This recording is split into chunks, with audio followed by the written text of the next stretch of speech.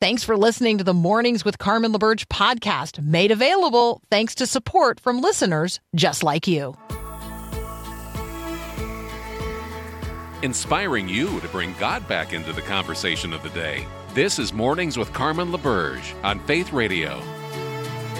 If we're gonna fly, we fly like eagles, arms out wide. If we're gonna fear, we fear no evil. We will rise. By your power we will go. By your spirit we are bold. If we're gonna stand, we stand as giants. If we're gonna walk, we walk as lions. Okay, not quite Mornings with Carmen. I mean, yeah, it is her show. She's just not here. She's still on vacation. Saw pictures on her Facebook feed up in Canada, enjoying time with family up there. And, so beautiful over by the Rocky Mountains. I'm Paul, her producer usually, but host this week here on Mornings with Carmen. She'll be back in on Monday. Hopefully it's nicer weather where she is, because much of the central U.S. again today dealing with some extremely dangerous heat. That includes basically a lot of our Faith Radio listening area. Forecasters say temperatures Wednesday could surpass 100 degrees in places like Dallas, Oklahoma City, Kansas City, Louisville, Nashville. I mean, yesterday, it's affecting all the way up here to central Minnesota.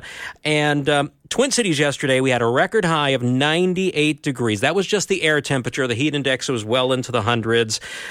Sioux Falls hitting 101. Hopefully cooler. Actually, what I'm seeing is cooler weather by the weekend for hopefully most of us dealing with this heat blast, this heat dome as it's called. Well, let's look at our Growing Your Faith verse for today. We just heard it a few moments ago. Proverbs 22:6. Direct your children onto the right path, and when they are older, they will not leave it. It probably sounds vaguely familiar. Well, that is the New Living Translation. I'm more familiar with the ESV, which says, train up a child in the way he should go, and even when he is old, he will not depart from it. Now, maybe you're thinking, okay, yes, I get it. I'm supposed to train my kids to know their Bible and theology and worldview, all that stuff like that. And if they know that, they will come to know Jesus, they'll come to faith, and all will be well. It's a promise, right? Okay. I'm going to challenge you on two assumptions here. The first, promise versus principle. The other has to do with the issue of scope. Let's deal with that first issue. The first issue is promise versus principle.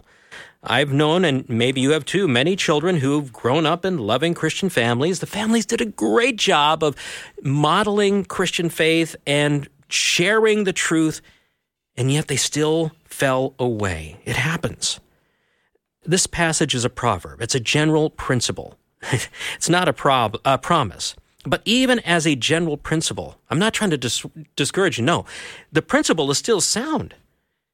Your child, the more you build into them the truths of the gospel, you lovingly shepherd them, show them the ways of Christ, making sure they're in an environment of instruction and support that point them to Jesus.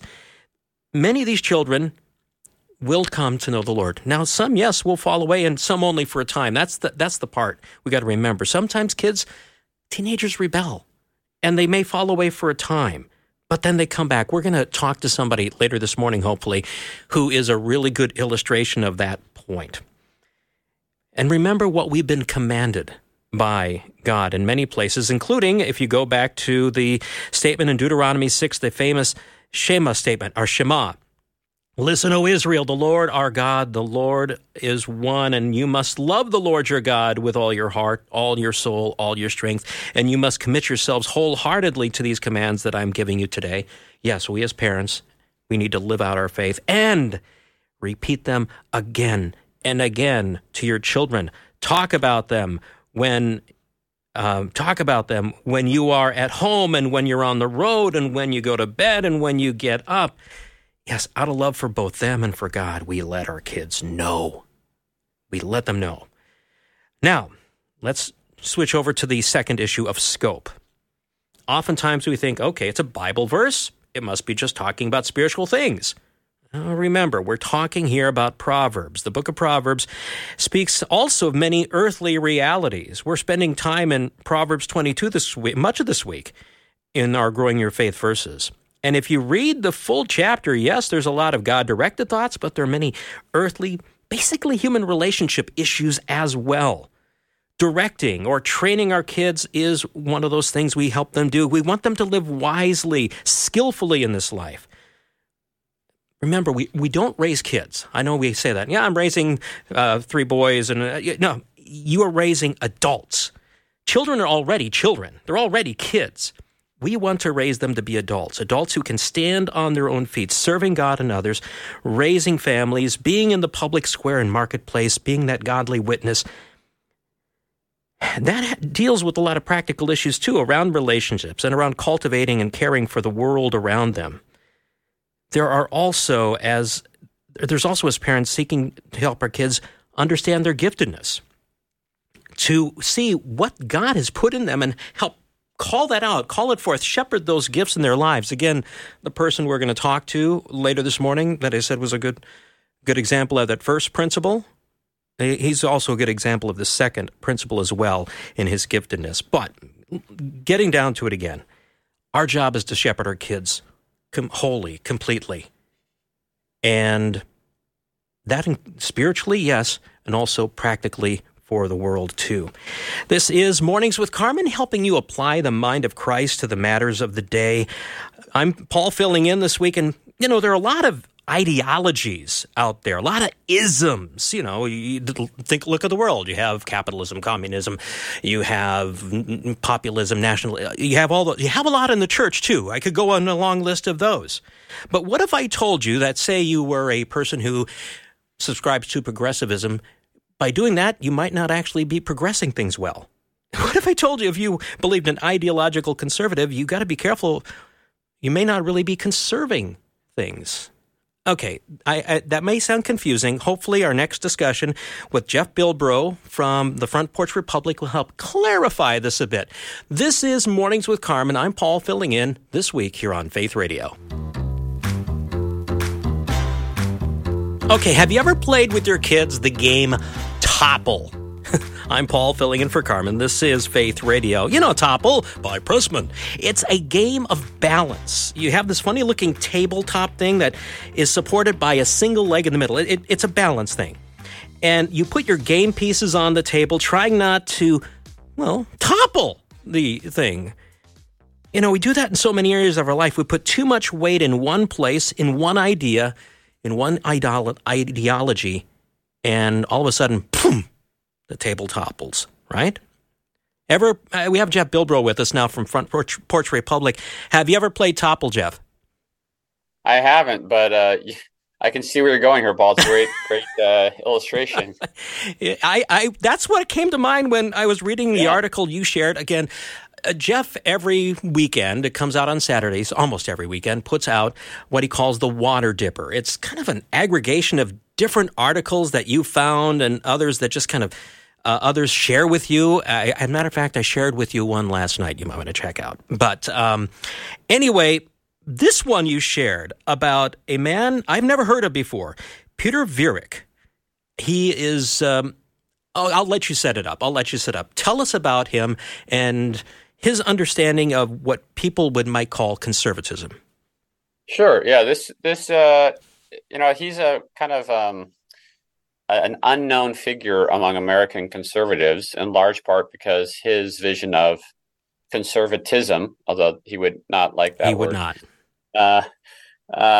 was not the one that won out in the sort of movement conservatism. But he was writing in the World War II post-war years, and he advocated for a sort of conservative attitude that eschews, as you put it, any kind of ideology. And in fact, he says it's just basically the practical outworking of a conviction in original sin. If you recognize that humans are fallen, we're going to get things wrong. We shouldn't put our confidence in any intellectual or political or economic system. And we should, try to be discerning and wise and thoughtful and cautious, but not become overconfident in some system. So he was particularly, skeptical of sort of the unfettered free market that gained sway in the 1940s and 50s among American conservatives. Yeah. It's not that he wasn't against free market, but right. Again, the issue was wasn't something a communist. Right. No, yeah, he just thought that we needed to recognize that the goal here is thriving human communities, and markets can serve those, but taken to an extreme, taken in isolation, they can also erode healthy, harmonious human communities. Well, explain that part. When something like, free market becomes capitalism, it right. becomes that ism. Right. How is that undercutting other areas? Yeah, I mean, I think the other really incisive thinker on this is Christopher Lasch, who wrote about this as well. But when the market becomes the god, the idol, then we judge all things by, is this profitable for this corporation? Can this, is this going to make my stock rise in the market today? And any kind of long-term notions of health, any consideration of, what's good for my employees, what's good for the rest of creation, those by necessity can't be considered, because the only value, the only metric is my stock market, my stock price going to go up or down. So that's kind of the point, because you're looking at one thing in isolation. Yeah. The financial, and families, communities, stuff like that kind of get pushed by the wayside. Right. And as you put it, this is not that neither Lasch nor Viereck are against free markets, right? They don't want a lot of regulations, or they're not socialist, but they want to recognize that markets ought to serve other goods. They're not a final good in and of themselves. Well, now let's take this into the realm of, from a biblical standpoint, from your mind, from a biblical mindset, and I know you have that. So when you read Viereck, what jumps out at you from a biblical standpoint? Yeah, I mean, I think he's one thing is his realism about the human condition and our fallen nature, and a need to construct political institutions that take that into account. And the other thing, the Old Testament and the New Testament have really complicated economic visions, right? In the Old Testament, you have this system of land that is given to families that can't be sold permanently with the Jubilee. Mm-hmm. It's a kind of distributed property system. And Christ's economic teachings are quite extreme and radical also. So I think it's helpful as Christians to not get too tied to some economic ism and take that as the gospel, but rather hold to the gospel first and foremost, and then try to be discerning about which economic principles we follow and seek to promote. Okay. I would refer people to the Water Dipper. This actually was a couple of weeks ago that the article about Peter Viereck is there. It is a very interesting read. Okay, what do some of the best places to live in America have in common? We're going to talk about that next as we continue here on Faith Radio.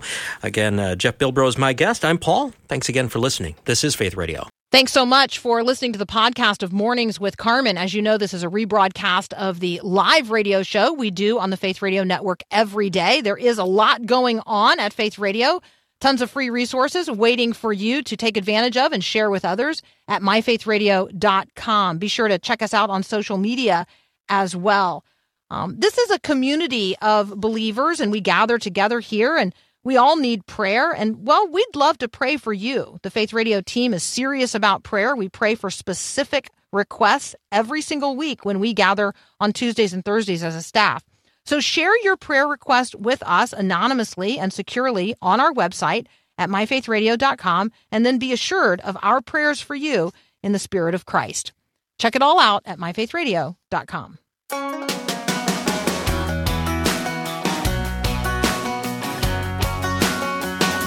I see a lot of surveys on and off. I get them in my emails, best places to raise your family, best city for this, best city for that, best city for, professional sports. Anyway, what are some of the best cities to live in? I saw a recent survey that pointed the two top major metros were Boston and Dallas. And I'm kind of going, wait a minute, there's a lot of good places to live. If you're looking at smaller metros, I've really enjoyed living in Fargo. I'm Paul. And this is today, Mornings with Carmen. There we go. I'm a little tired, Jeff. I didn't sleep well last night, so I'm a little scatterbrained.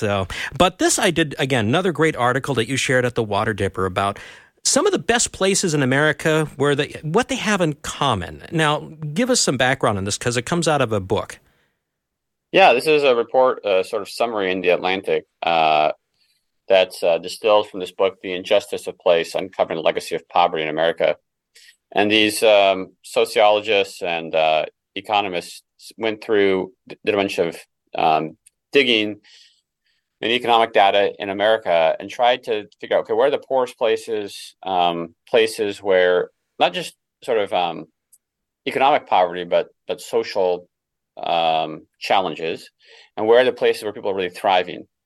And what's interesting is that where you are, the Upper Midwest, is among the sort of where the bulk of the good places tend to be. And that's why I live here, my friend. That's right. They say that in part it's because inequality is relatively low. There's not a lot of extreme wealth or extreme poverty. A lot of people can own property, so land ownership is high.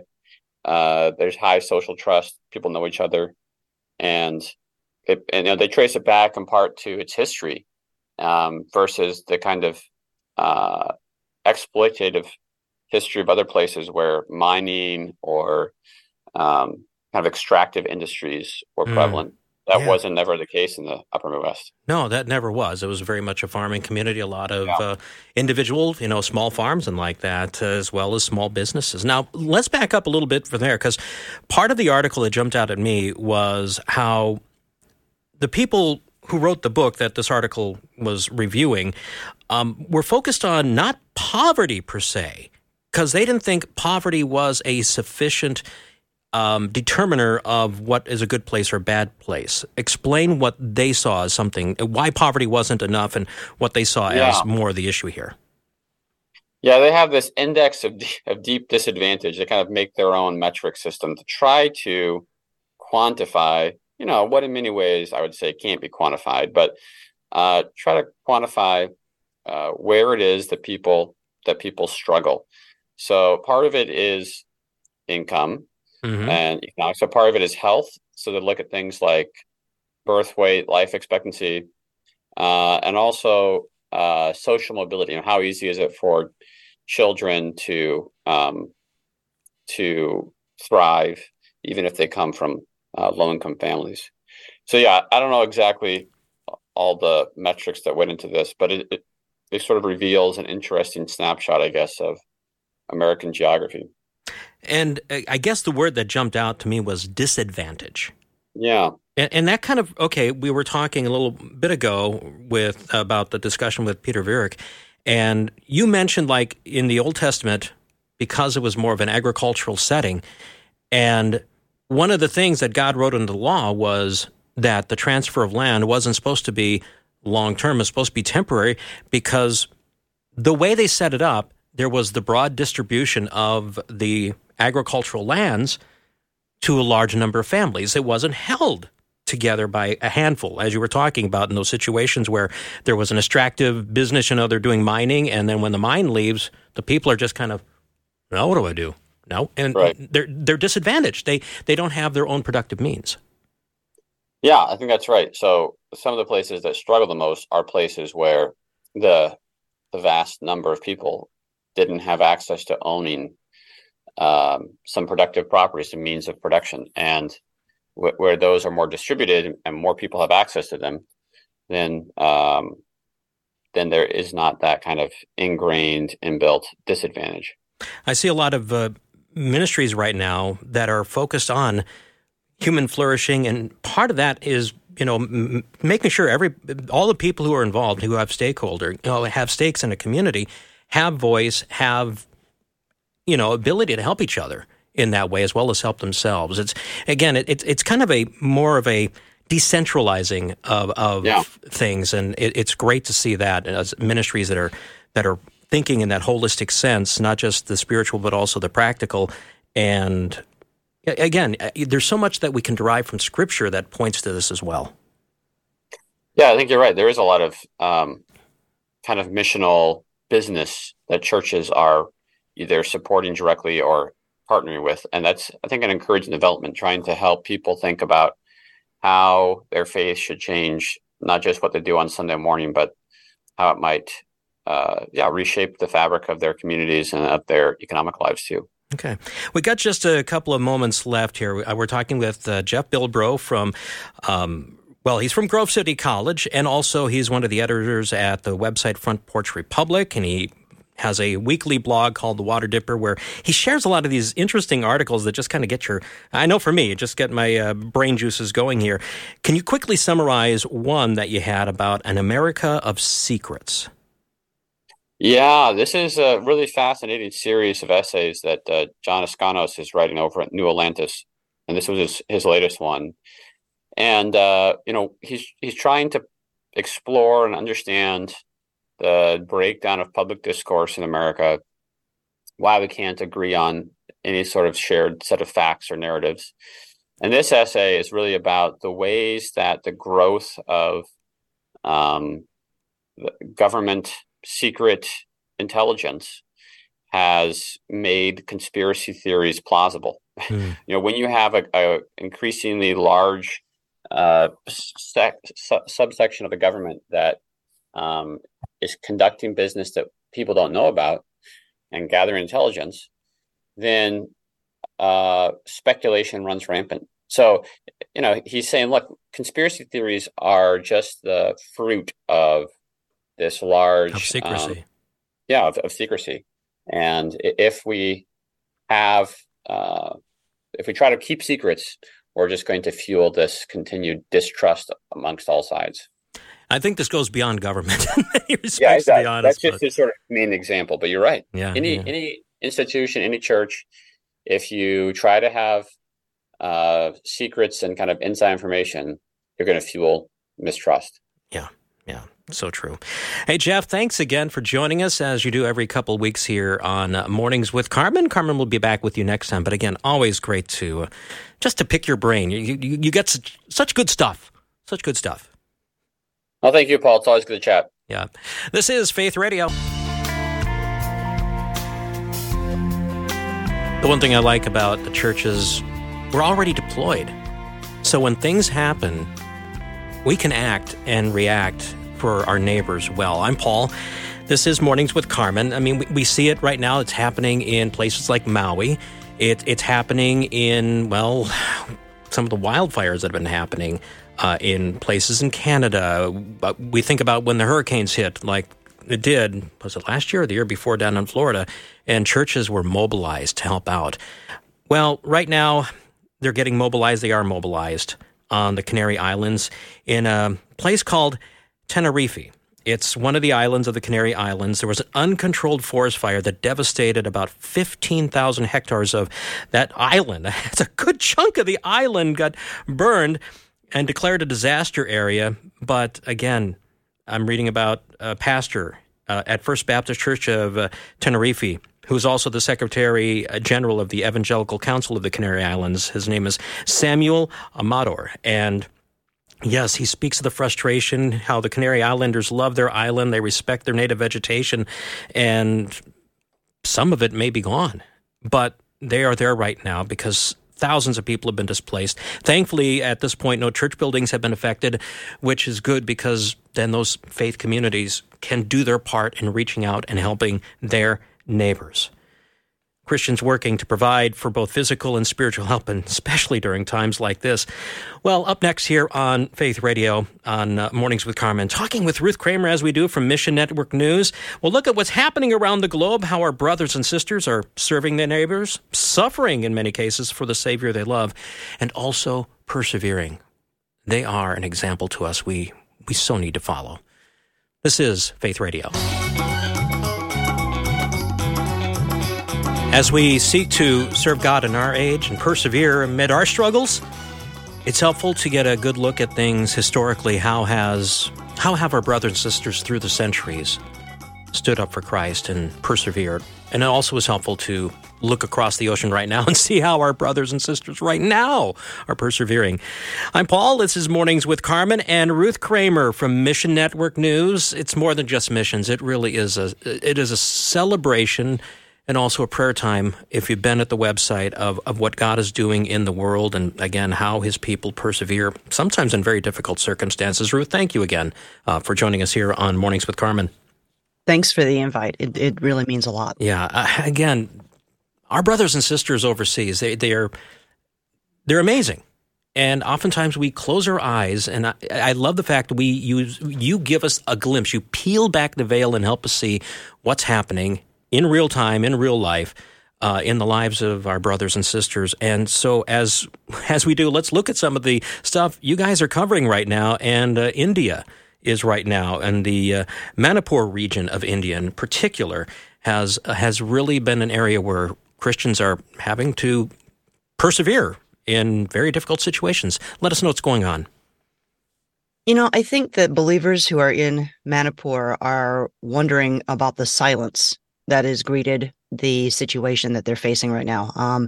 It's been a conflagration, essentially, since May, and very little has been done to come alongside and stop the violence. It is basically an ethnic cleansing, according to some of our partners, like Bibles for the World. Their ministry started in Manipur State, so they are very familiar with the dynamics of what happens in that area. There's been a lot of ethnic tension between two people groups, two tribes. One is the Meitei and the other is the Kuki. And this all came to a head when special benefits that were afforded to the Kuki were also extended to the Meitei. And that's what actually started, basically sparked what's been happening since then.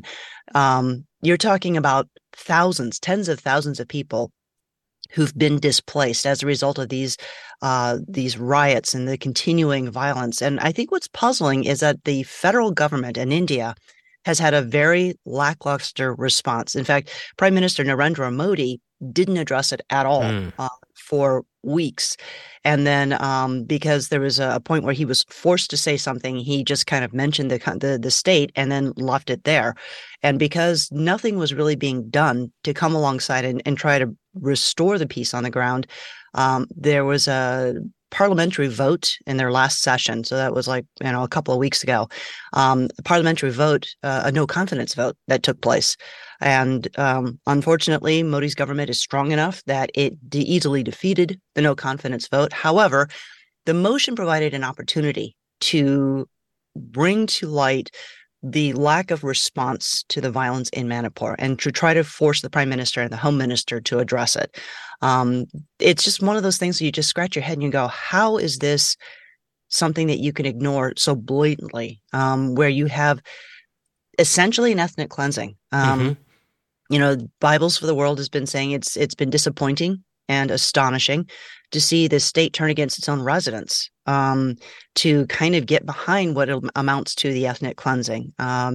It's affected a lot of ministries on the ground there. Like I said, Bibles for the World has a long history in that state, and so they have a lot of different ministry points there. And because of what is happening and has been happening since May, it's basically shut everything that they've been able to do down because of the safety concerns. So they have schools, they have seminaries, they have preaching points and things like that. None of that stuff is in operation. The only thing they have right now that is still operating is a hospital, because their hospital is one of the few that's still open, and they're treating people who have been injured in the clashes between the protesters and,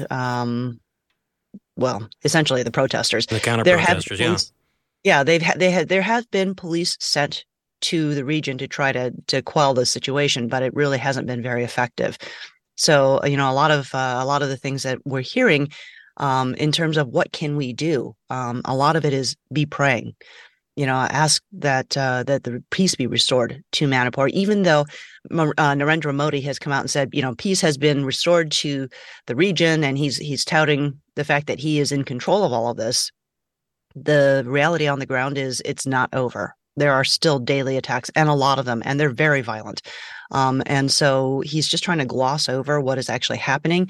That's especially true now because India is hosting the G20 summit, and they want to put a shiny face on everything and kind of cover up what's been going on in Manipur state. So this is the time for people to speak out, to try to draw the attention to this situation where the government has not been basically fulfilling its responsibility for law and order in this area. Also be praying for the ministries that are there, because obviously this has been a situation that has been taxing, either in response, like unexpected response to the needs that are happening there, or that they've been shut down because they can't safely respond to it.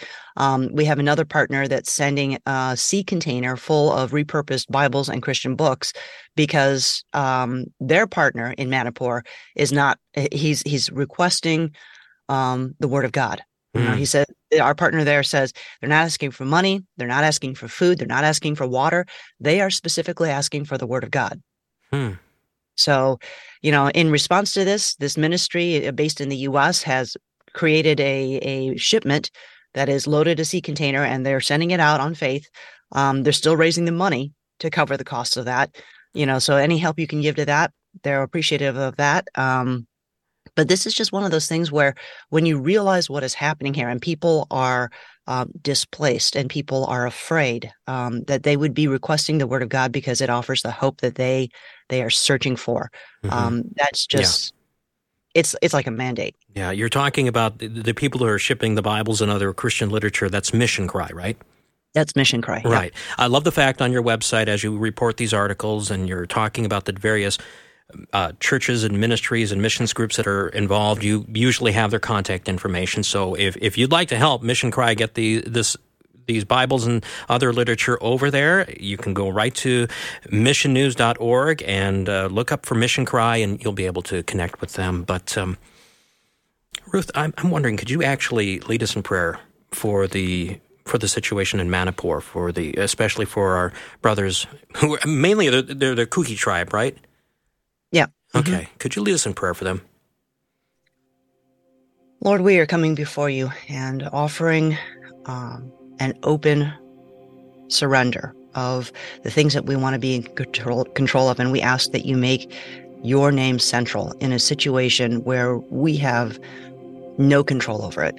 We've heard these terrible things that are happening to people in Manipur state. We've heard how they're affecting churches and pastors and Christians, and how there's fear right now that's permeating everything. And we're asking you to send the Holy Spirit to give them a sense of peace, a sense of purpose, that they will speak boldly regardless of what is happening around there, and that we will see an explosion of new believers and churches that will be able to disciple them, that these brothers and sisters will be able to speak truth and hope and peace into a difficult situation, that you would provide the needs for Mission Cry to get their container into the country so that it can get into the hands of people.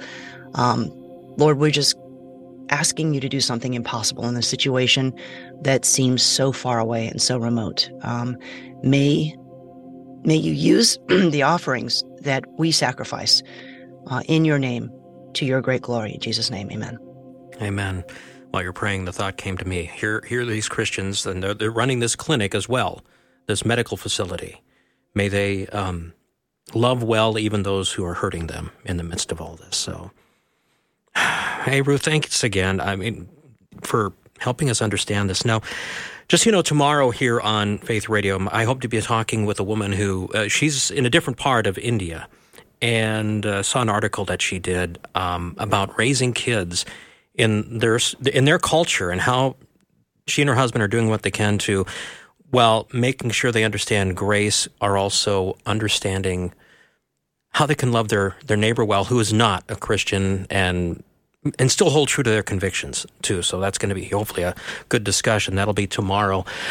When we come back, Ruth, I want to have us switch over to talk about Pakistan because, and I mentioned this earlier this week, there's been more violence there against Christians, and we want to hear they're standing up. We want to hear what you have to report on that. So that's up next here on Mornings with Carmen. Have you ever wondered where God is when you feel like you need him most?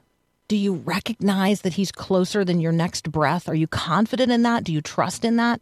Susie Larson has a brand new book, Closer Than Your Next Breath. Where is God when you need him most? And we're giving away 100 copies of it this month. So we want you to win yours at myfaithradio.com. I want to encourage you right now that there is nothing like living in the fullness of the presence of God moment by moment. No matter what is going on, you can live as a person who is content in the presence of God. God is literally with you always, closer than your next breath. And we want you to experience that. So grab a copy of Closer Than Your Next Breath. You can sign up to win one at myfaithradio.com. It's sad how a rumor can spread to a riot. It happens too often. It's happening now in Pakistan. I'm Paul. This is Mornings with Carmen. Carmen's on vacation, but still joining us, not on vacation, is Ruth Kramer. Thank you, Ruth, for joining us and keeping us informed through Mission Network News about our brothers and sisters overseas and how they continue to persevere. And let's travel, as it were, to Pakistan, where, as I mentioned earlier this week, there's violence due to a rumor. Well, I think this situation highlights how dangerous the blasphemy laws are in the country, because this whole thing came about as a blasphemy accusation. We're talking about a mob that formed very quickly in the Punjab province of Pakistan. It's actually one of the third largest cities in Pakistan, in Faisalabad. And someone saw a picture of a burnt Quran page and sparked a situation where it led to a mob that attacked a Christian neighborhood. The quickness of this mob was, I think, what was startling, because nobody had advanced warning about what was going to happen or why it was going to happen this way. It was a false accusation. In this situation, and on the other end of the immediate violence was 32 churches had been burnt, dozens of homes in a Christian neighborhood, and tens of thousands of people who are actually on the run. They're sleeping out in the rough because they're afraid to go back home. I think what is more concerning is that there was a rumor that is kind of circulating throughout ministry points that other Muslims are planning similar attacks in other cities. And so it's not over, and it does stem from this one thing, an accusation under the blasphemy laws. So right now, the police have arrested, I think, 150 people-ish who've been connected to the mob, and they've also deployed police. There are 6,000 units, 6,000 police officers who are trying to keep the peace in this area, but it keeps sparking, it keeps popping up here and there where you have hot spots of violence, and it continues on. The government is trying to get a heads up on it, but it is very difficult to quell, because there's a lot of religious fervor that's behind it. Again, this is a situation that highlights how the blasphemy laws are being used against the minority people groups in Pakistan, and how dangerous it is, because in the course of a day, you had things that were essentially had gone from a normal working day to thousands of people on the run because their homes had been burned, people had been attacked, people had been beaten, and churches had been completely destroyed, because the mob targeted specific areas. They targeted churches, they targeted pastors' homes, and they targeted businesses that they knew were run by Christians. And so this is the situation that we are facing here. World Mission and FMI, both of our partners who have boots on the ground in Pakistan, are asking us to continue to join them in prayer. There are organizations who are on the ground who are helping those recover from the tragedy, the survivors. There's ministries that are working with some of the trauma counseling and basically resupplying basic needs, food, shelter, clothing. In some cases, the families fled with what they were wearing. And so they're starting over again because their homes have been destroyed. This is something I think what is surprising that really didn't get traction in terms of international coverage. There were a few stories that were out there, but by the time the regular media picked up on it, it had been happening already for a week. Mm-hmm. So just stay on top of some of this stuff, connect with it, and it's just something to be praying about. Yeah, I don't know if you know this or not, or it's even known, but that photo that sparked the riot, anybody know where it came from? Just a stock photo or something, or? I don't know. Yeah. I don't know. I guess the reason I asked that is, okay, I've been following a lot of news out of Europe, and there's been, like, the Netherlands. There was a person who was tearing a Quran up and did a public display of that, and there's been similar things in some other countries. And I know stuff like this is used as propaganda in parts of the Middle East. And so, anyway, it's speculation on my part, I admit. But sometimes it's like, in support of our brothers and sisters, I know we have the right to free speech, but it also, little discernment might be helpful because brothers and sisters are suffering right now. That's again, just my speculation. So I don't know if you have anything to add to that. It's just a little speculation on my part. Anyway, in areas like that, though, we have to be especially wise about things that we share on social media because of the consequences like this. Yeah. Exactly. Let's turn our attention now to Zimbabwe. It's something you shared with me yesterday because they have a presidential election going on today, right? Yeah, their general elections are today. Okay, their general election. And, okay, you shared an article about how the leading candidate, the president of Zimbabwe, and I'll let you pronounce his name because I forgot it already, but something he said just checked both our hearts. Yeah, well, he was speaking out of the enthusiasm of a political campaign, but it did catch my eye. Yeah. It's something where he basically said, if you voted for his party, you would go to heaven. He said, local councils have failed to run towns and cities. If you vote ZANU-PF team, you will all go to heaven. And ZANU-PF is his party. And so you look at that and you're thinking, seriously, is that something that he actually means, or is he just, using metaphors or something like that? Because he's been trying to buy votes in the whole run up to the election. He's been trying to buy votes. He's been canvassing, giving away T-shirts, free meals, loaves of bread, all night concerts, all of this stuff that are basically considered extra luxuries because Zimbabwe has been grappling with high inflation and poverty and all of this other stuff. So that's basically an attempt to buy votes. But what it brings to mind is these false claims by so many heads of state or just so many leaders that take liberties like this. Prosperity gospel is a huge problem in some of these areas. And that's why we talked to one of our partners, is because it reminds us of, the claims that were being made by the death cult leader in Kenya. He basically said, if you do what I say and you starve yourself, you will go to heaven when you die. And, as a result, you have a couple of dozen people, women and children, who starved themselves to death, and likely because they were following the wrong leader, he can't fulfill that promise.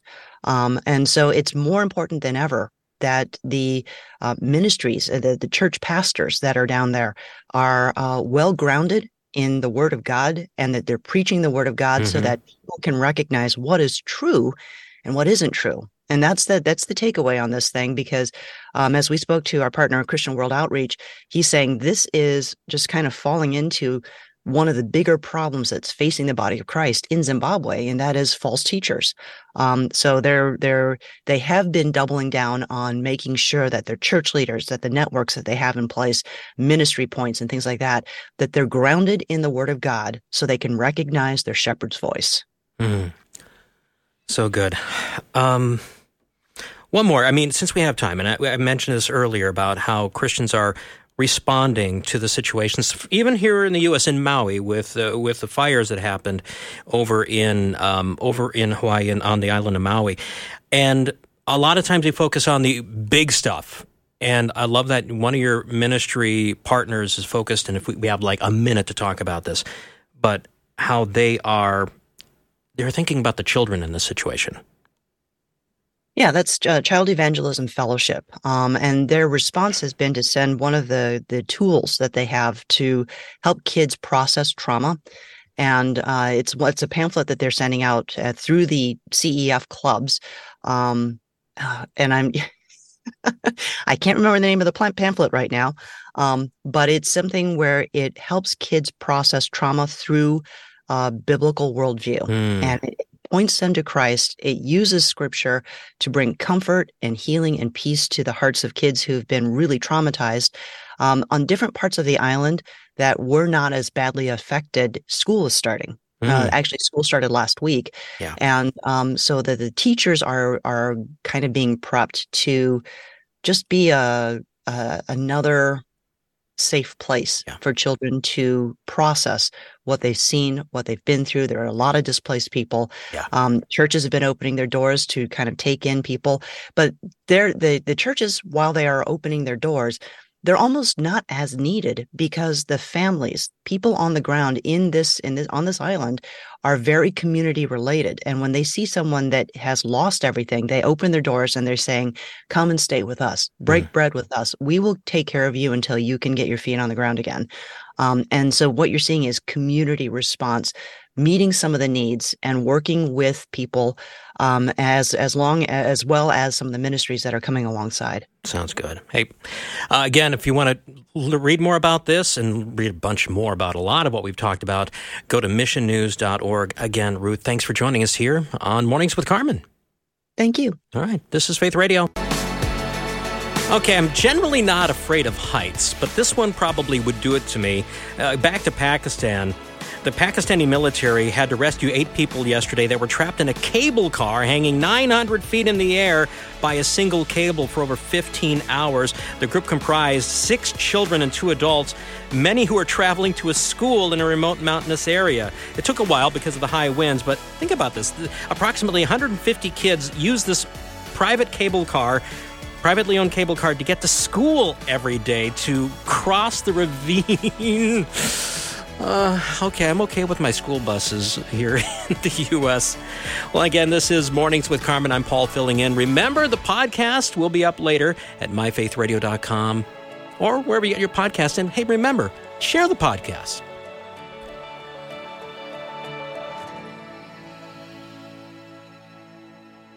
Thanks for listening to Mornings with Carmen LaBerge. Podcasts like this are available because of your support.